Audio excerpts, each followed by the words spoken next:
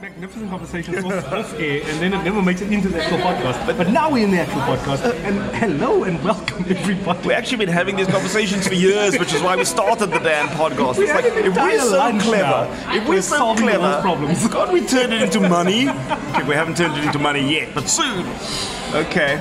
Hello everybody, this is the Overclock Podcast, episode 19. This is being recorded on Friday the 16th of November. And where are we? Now we are at Brownies and Downies at the bottom of Long Street. It's the bottom of Long Street? No, it's about halfway. It's halfway on Long Street. Yes, your halfway is very short. No, Long Street runs the whole way up the way. Yes, this is not halfway. Oh, you're right. Okay, we're a third up from the foreshore. Not that it matters, because half of you have never been to Long Street. Anyway, we at the start of the longer part of Long Street, if you understand that, if you've ever been to Cape Town. If you haven't, please come. We need your money. Yeah. Anyway, bring water. This week has been quite exciting. Outside of like the world turning against Amazon and the world turning against Facebook, we're not going to focus on that. Gavin, AfricaCon happened. Right. I call it AfricaCon because they come here and they sell us all these ideas and then nothing ever gets implemented. Yeah. But this is 5 minutes on the clock.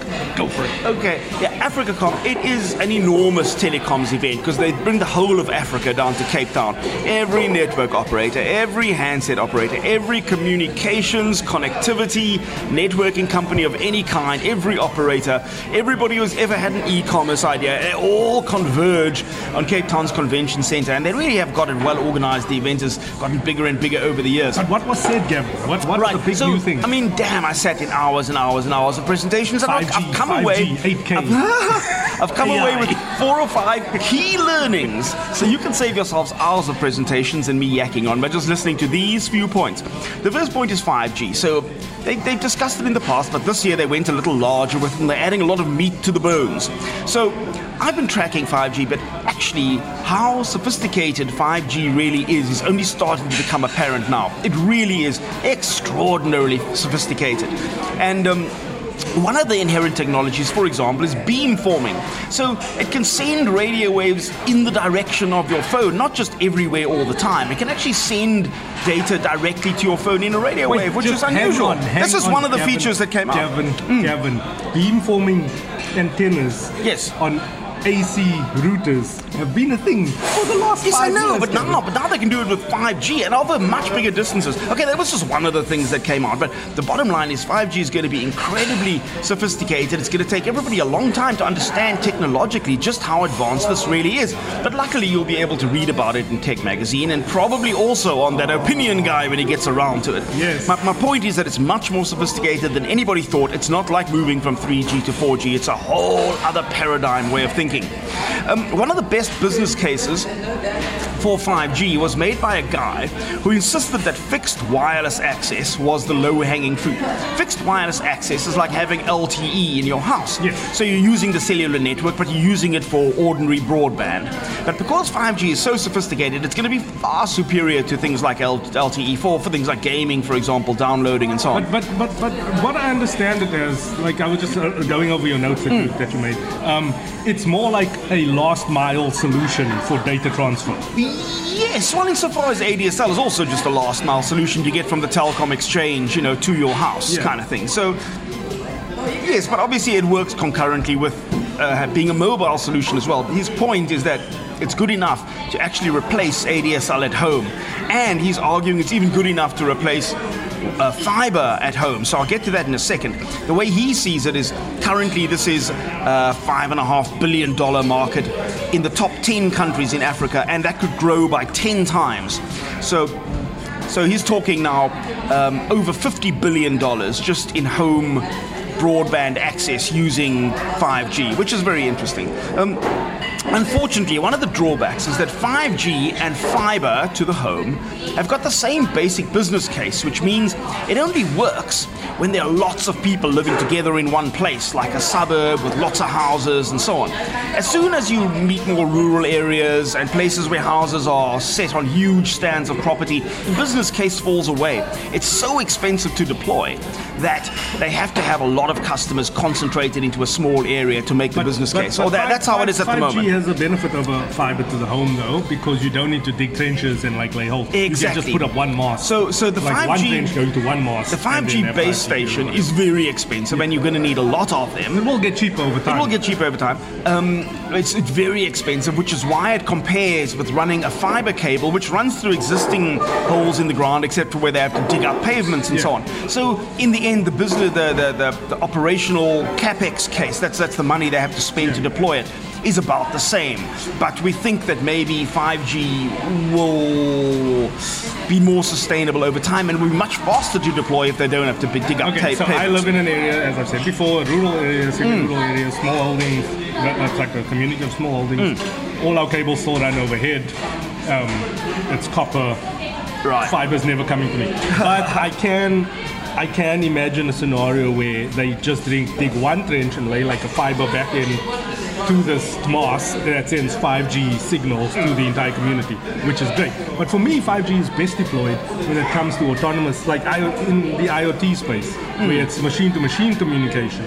So like autonomous cars or between speaking to each cars other. and dishwashers, so it's like high bandwidth operations that need like accurate real-time data transfer. I think, the truth is those scenarios are kind of 10 to 20 years away for South Africa. I still feel that is going to be the most public-facing. I think by then we will probably be looking at different kinds of communication protocol by then. So 20 years time, is like what LTE is. So it's a generation of technology. So you can't think of it as like data speeds. That's 5 minutes up. No, you can never think of it as data speeds. Like LTE is still. It's just a cloud. It's a cloud that you can just access any time. Because it's a long-term evolution of the technology. It's a cluster of technologies, and you're always improving on things, getting better speeds. I heard this other thing about fiber. So here's one of the evolutions of fiber optic. They can send different color light down the glass fibers. And in that way, they could double or triple the capacity of the cable, which is really insane. So the red signal's being decoded here, and the blue signal's being decoded there, and the green signal's being decoded somewhere else. And in that way, they can actually triple the capacity on fiber. I didn't know anything about this. This was news to me. Okay, but I wanna just throw in my last point, which is not actually related to how fabulous 5G is going to be. One of the things that has always held telecoms back in South Africa is arguing about who's going to be given a chance to supply telecoms infrastructure. And a lot of that has come down to auctioning off the different frequencies, the different licenses, and so on. In the case of 5G, there's been a bit of a bun fight over who's going to get access to which frequencies so that they can roll out the network, and why are we just giving it to MTN and Vodacom and Cell C? What about some new players in the market, blah, blah, blah. And what one of the consultants said, which really stuck with me, was new entrants coming to the market now and arguing that they should be given a chance to roll out 5G are in fact not new entrants. They are what he would call late entrants. In other words, they're just pitching up now when these other companies have been evolving their mobile solutions for 20 years in the country. Why should we let new players in now who are going to have to build everything from scratch, where the existing players won't be given an opportunity to evolve their networks from 4G to 5G because the licenses have been given out to all these late entrants who have to build from scratch? It doesn't make any sense. We all know that MTN, Vodacom, everyone else is wildly profitable, but we still, I think, inherently believe that out of those profits are going to come the next evolution of the network. So we might begrudge them those profits, but the truth is they are evolving their networks and they are more likely to do it far faster than any new/late entrant. I look at electric cars, right? Tesla comes in with their two original founders came from automotive backgrounds, right? Right. And they developed this amazing motor, and then Elon Musk came in and he brought the marketing and all the money behind it, and they put it into a car, and everything became awesome. Now you have like Audi and Mercedes and BMW, which were early entered into the market, right? There you had someone who'd never built a car, a company who'd never built a car before, that is now this major disruptive force. So I think if you're bringing in like smaller network operators that don't have all that legacy but that's the point, is that electric cars didn't have a legacy industry at all. That's the point. It was kind of blue skies, which is why people could mess around with it. 5G for me is a completely new generation. No, data come transfer. now. Everyone has mobile phones, everyone has wireless data. In that sense, it's not new. I mean, it's only new to the geeks because we understand that technologically it's wildly different. It's still relevant today. But anyway, Gavin, let's move on from this. Moving It's on. taking way too much time. Fine. Awesome. 5G. Any other key insights? Just like 30 seconds. Very quickly, MTN made a big hoo-ha about their new smart feature phone which they're launching, which will cost around $20. It will be launched eventually in all their markets throughout Africa, and it's running a web-based operating system called Kai OS. That's Kai OS. And Lindsay has heard about this before. Unfortunately, it was the first time I'd heard about this, but it's definitely something to watch. So KaiOS is kind of like, it's an evolution on you know what like Firefox are trying to do with their web. Yeah, it's almost like a browser-based. So it's not individual apps for individual platforms. So you have like everyone accesses dynamic web applications. Yes, you access them just like you would access a web page, but it's for apps. Yeah. Yes. So the crucial thing about KaiOS though is that Google has actually taken a commercial interest in it and delivered a lot of their services. So you're going to have Gmail, you're going to have Google Search, native apps. You're going to have YouTube, importantly, native apps. So I cast your mind back to Windows Phone. What killed Windows Phone?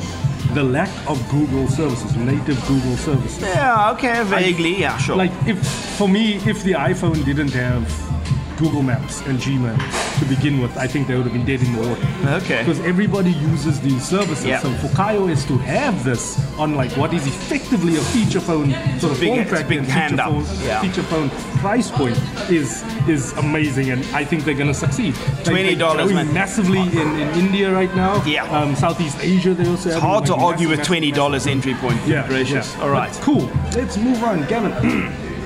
We were talking about 5G, we were talking about data. Yeah. We always trying to get the best for the consumer, like how you can save the best money. Streaming, Gavin, everybody's doing it, and everybody is not maybe that technically savvy. Like my wife, for instance, we have issues on our Wi-Fi at home because we don't drop line speeds, and if we have like 8 devices on the Wi-Fi at the same time, obviously there's not enough to go around. And like her vibe is she has a quiet moment and she sits down and she watches Cupcake Gemma YouTube videos. Watches what? Cupcake Gemma. Oh gosh, I haven't heard about this. She makes cupcakes. Oh, Amazing. fine, She has like fine. a thigh tattoo, which I find very interesting. Anyways, but she always complains about like, oh, the internet's not working, I can't watch this YouTube thing, or I can't watch this Netflix thing. And I'm like, wife, have you changed your quality settings maybe? Maybe not have it on auto and watch it on 720 or 1080p all the time. Like, maybe drop it to 480. You know? 480 is fine. I mean, there's a lot of stuff that really doesn't need to be watched in high definition. Yeah. So what I do is, especially if I'm watching on LTE on my data, I'm dropping my YouTube down to 360. Yep. So Samsung and Apple are kind of good at it, where they remember my settings for like LTE or Wi-Fi. So Wi-Fi I'm running auto because... So when you change your connection, it automatically resets the quality for that connection? Damn, that is clever. That is clever. All right. I haven't really done a deep enough dive to like figure out what is exactly going on. But it always ends up like being 360p on my data connection, which is good enough to watch. It's a bit fuzzy. Right. Samsung obviously do like upscaling within like on-device upscaling. Right. So they try and like play with the contrast and the brightness and stuff to make the video look better. I'm not sure if I'm failing to understand you here, but the way I think about it is that when I watch stuff on the phone, then I always go for the lower resolution because it's a tiny little screen and it's not going to make any difference. A lot of people are doing that. You have no idea like how many people are not cranking down their settings to watch things on their phone. So for me, like that's number one. Yes, absolutely. To save money when that is so blindingly obvious. Okay. Like on the Showmax app, you can go in there and you can.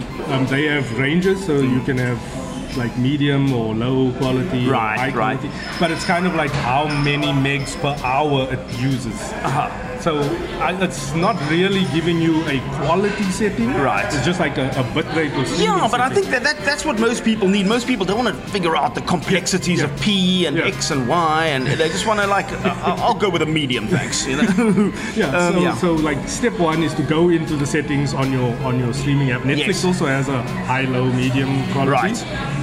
So just set it to whatever connection that, like the lowest quality that you could live with. We're only talking here in the case of watching on your phone. Yes. Yes. Okay. Yes. So watching on the TV is a whole different equation, but this is for watching on the phone. But watching on TV, on Showmax and Netflix, you can also adjust. Yes. We're just talking about the phone. And obviously, you've probably discovered if you've tried to watch Netflix on your phone, it offers you to download things onto the phone. So obviously, if you're a commuter and you want to travel in the train, it must be blindingly obvious by now that you need to download stuff on the broadband when the broadband is free in the evenings, and then watch it offline. This is obvious. So YouTube, Showmax, Netflix, they all offer. They all offer download. I'm not sure about Amazon. I'm also not sure, even though I have Amazon, I can't remember trying to watch it on my phone. Can I get your login? Yes, absolutely. Just for this absolutely. Like, Yeah, just remind me. Remind me. Okay, we didn't really share the login on the. Why don't we just give out the name and the password as well on the air? That's the other thing. Pool your resources. So if you're a family of 5 and you all want to watch Netflix, for instance, just have one person get the highest one that you all can afford, like all pitch in $50 a month and get like the premium tier. Yep. But now there's a new tier. Oh, that's right. Ultra tier, yes, which gives you the better audio. Yes, the better audio. I have a little bit of a problem, but go for it, Gavin. No, I think audio is vastly underestimated. Everyone obsesses on their TV's picture quality and so on. I think audio adds a huge amount to the experience if you get it right. Yeah. So they already have Dolby Dolby Vision. And now they're supporting Dolby Atmos, which is now part of this whole Ultra thing. But if your device, if your physical hardware is not Atmos capable, do not stump up for the extra. No. Yeah, I mean, it's extreme audio, so you have to have a really decent setup, and you have to be listening in a near perfect environment, or else you're just throwing your money away, really. It's still going to give you Ultra HD. Premium's still going to give you Ultra HD. Correct. It's everything's the same except for the sound experience. Okay, I can't concur, because I'm sure there must be some other difference. Well, it's a test anyway. They're testing to see who wants to. So my kids don't pay for anything in my house. I should stop calling them kids, because they're like very old teenagers. Still your children. Yes, okay. They don't pay for anything, and I mean anything, except my older son, 18, is now paying for his own Spotify. Why is he paying for his own Spotify? Well, because first of all, Spotify hasn't launched a family bundle thing in South Africa like they have everywhere else in the world. And the second thing is, he uses up all my broadband downloading onto his phone huge archives of music. I'm shocked at the amount of music, gigabytes and gigabytes and gigabytes that is archived on the phone, which he then plays offline. So he uses up no mobile data, uses up my broadband to download it all, and then just plays everything offline, which is really quite smart if you think about it. I'm very impressed that he's paying for his own Spotify. Yeah. Apple Music has a nice family plan. I think you get 6 licenses on there. Okay. And if you're a student and you have a student card, I think the single license is discounted to 30 Rand a month, if I'm not mistaken. But you must be able to prove that. So just remind me again, the Apple Music will play on all platforms, right? Yes. Androids and everything else. Yes. Okay, right. It's not just for iPhones. I have the family plan, and my mother-in-law, sister-in-law, wife, and myself are all on it. Right. Okay, that is interesting. I mean, I wonder why Spotify hasn't come up with that. I think they're waiting to see how many people they can scoop up without having to compromise and offer the family plan. I am the lone Spotify. I don't load them. I just find the app to be really irritating. I mean, they were also present. A lot of streamers were present at AfricaCom, and they do see Africa as their next biggest target market. Music is huge here, as you know. Yeah. So on opinionguide.co.za, that opinionguide.co.za, my website, I wrote a thing about like why doesn't Apple just release iMessage? Because if you have an Apple Music account, you have an Apple ID. Right. And if you have an Apple ID, you are accessing Apple servers. Yeah. So they can just bundle in iMessage, for instance, with an Apple Music subscription, thereby exponentially increasing the Apple Music subscribers and moving a lot of people over to a better messaging app. Yeah. I mean, I remember when Samsung launched a chat-on app that worked on every single platform. It was extraordinary. It worked on PCs, worked on Windows Phone, worked on everything. And I just didn't understand why that completely cross-platform app didn't take off. It seemed like such a good play. But anyway, Gavin, so streaming, how do you save money? You adjust your quality settings to the lowest that you can live with. Yes. You're downloading on Wi-Fi Video or and broadband audio. when available. Yeah, video and audio. Yes, this is for video and audio. And you get a family subscription with the Yes. right number So of you users. pool your resources together, Yeah. you and a bunch of mates maybe, like all pitch in 50 Rand a month and you get like the best subscription that you can. Right. And everyone pays less. Yes. Cool. That's really good. I mean, you'll actually save hundreds of rands if you do all these things and do it cleverly. Yes. All right. Gavin's trying to work his display fingerprint sensor in front of me, and I am just trying to not laugh at him. Gavin, Oh, your phone is so small, Lindsay. because we have rambled on about everything. Oh, jeez. We have very, very, very little time to help people buy things. Oh. Well, loot has been coming up in the world, hasn't it? Yes, loot.co.za. Yeah, we like loot traditionally. I think we've liked what they've stood for. Haven't done any shopping there lately. And they're supporting the gaming market a lot. So I was thinking, you know what, Kevin? We're coming into Black Friday next week, and we are now a week out from Black Friday. There's obviously going to be a lot of game consoles for sale. People are going to be getting their next-gen console. Yeah. Gavin, if we take a look at the loot.co.za website right now, what are we looking at in terms of game controllers? Because I think like the way you interact with the game is through a controller, Right. and you want to get like the best one that you can possibly.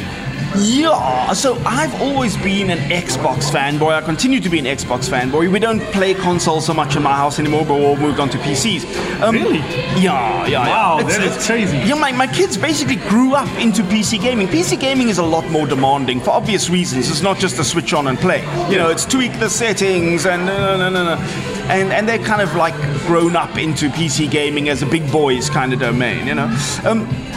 So one of the more interesting controllers, which I haven't pulled up on the site here, but I'm sure is here somewhere, is the Xbox wireless controller that works with a cable and obviously without a cable, but it works both with Windows and with your Xbox. And it's a controller that's particularly useful for playing FIFA, for example. FIFA, I think, doesn't work on the PC nearly the way it works on a console, for example.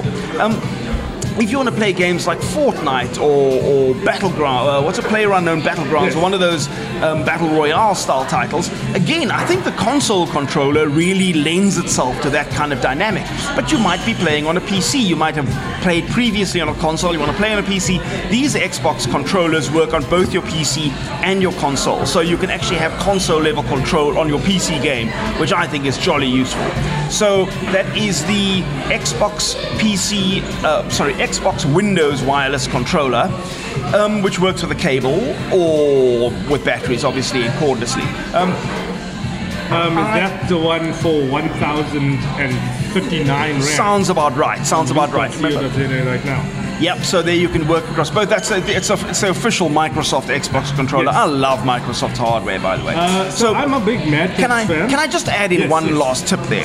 If you're an Xbox type player, one of the biggest pains in the butt has been that it always has had to use not built-in batteries, replaceable, removable batteries. Yes. Do invest in a small supply of rechargeable batteries and just keep 4-6 batteries recharged at all times. Save yourself a lot of heartbreak and pain. That's a very obvious tip. I'm sure you've all thought of that. But I'm sure everybody has at least one relative who has like 200 Rand to spend on their gift. You may as well get some jolly good rechargeable batteries. Okay. So I'm more on the side of PlayStation. And I believe that the DualShock 2 controller is one of the best controllers ever designed. DualShock 2. I'm giving away my age right now. And then there's always like these off-brand So does that come in like these like bizarre colors, like this sort of red and blue and green and stuff like that? Something like that. But then you get lovely little controllers for your PC as well. And I think we will stick to PC because like you're gonna get the most options, the most number of options. All right. So you're getting a thing called Astrum GP220. Yeah, Astrum. GP210 USB vibration gamepad for PC. So it looks like, and I'll give away my age a bit more now. I'm a big fan of Nintendo because Nintendo are the people who first brought us the shoulder buttons, for instance, and they first brought us the vibration feedback. And all sorts of things. All innovations came out all sorts of Nintendo. things. Yeah. It looks a bit like a cross between a PlayStation DualShock 2 controller and what was it, the N64 controller. Right. So it looks very much like a spaceship. Yeah. The Astrum GP210. USB vibration gamepad for PC, and that's $200. Yeah, so Astrom, I wouldn't consider them to be a top tier brand, but every now and then you discover a hidden gem amongst their stuff. Headphones, things like that you totally outperform what you're expecting from them, because their stuff is really extremely well priced. So we trust that game controller will be one of those hidden gems. For $200, how far wrong can you really go? Yeah, and that's is that our show?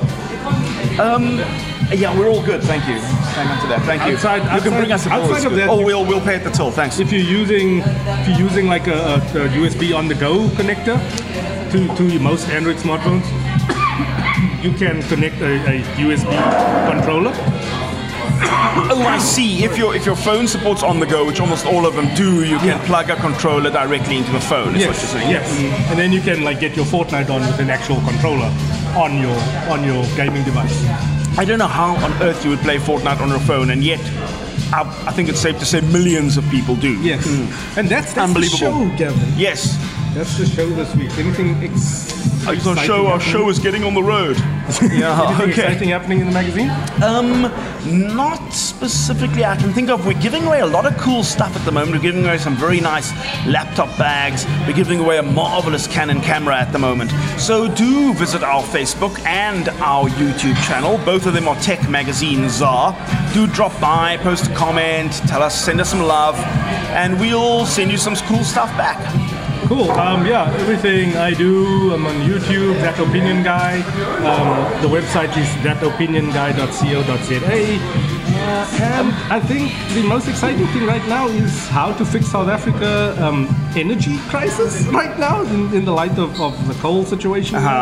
We might be having like the rolling blackouts because of the summer rains in Mpumalanga. Can I bring up the next one, which I think is particularly fiery? Am I allowed to preempt and tell them what the next one might be? Yes, you can. He wants to discuss Springbok rugby. I mean, we want to take on any number of large topics. I mean, if you don't, get your life threatened over the Springbok rugby commentary, you're doing something wrong. I want to throw in one last call out for myself.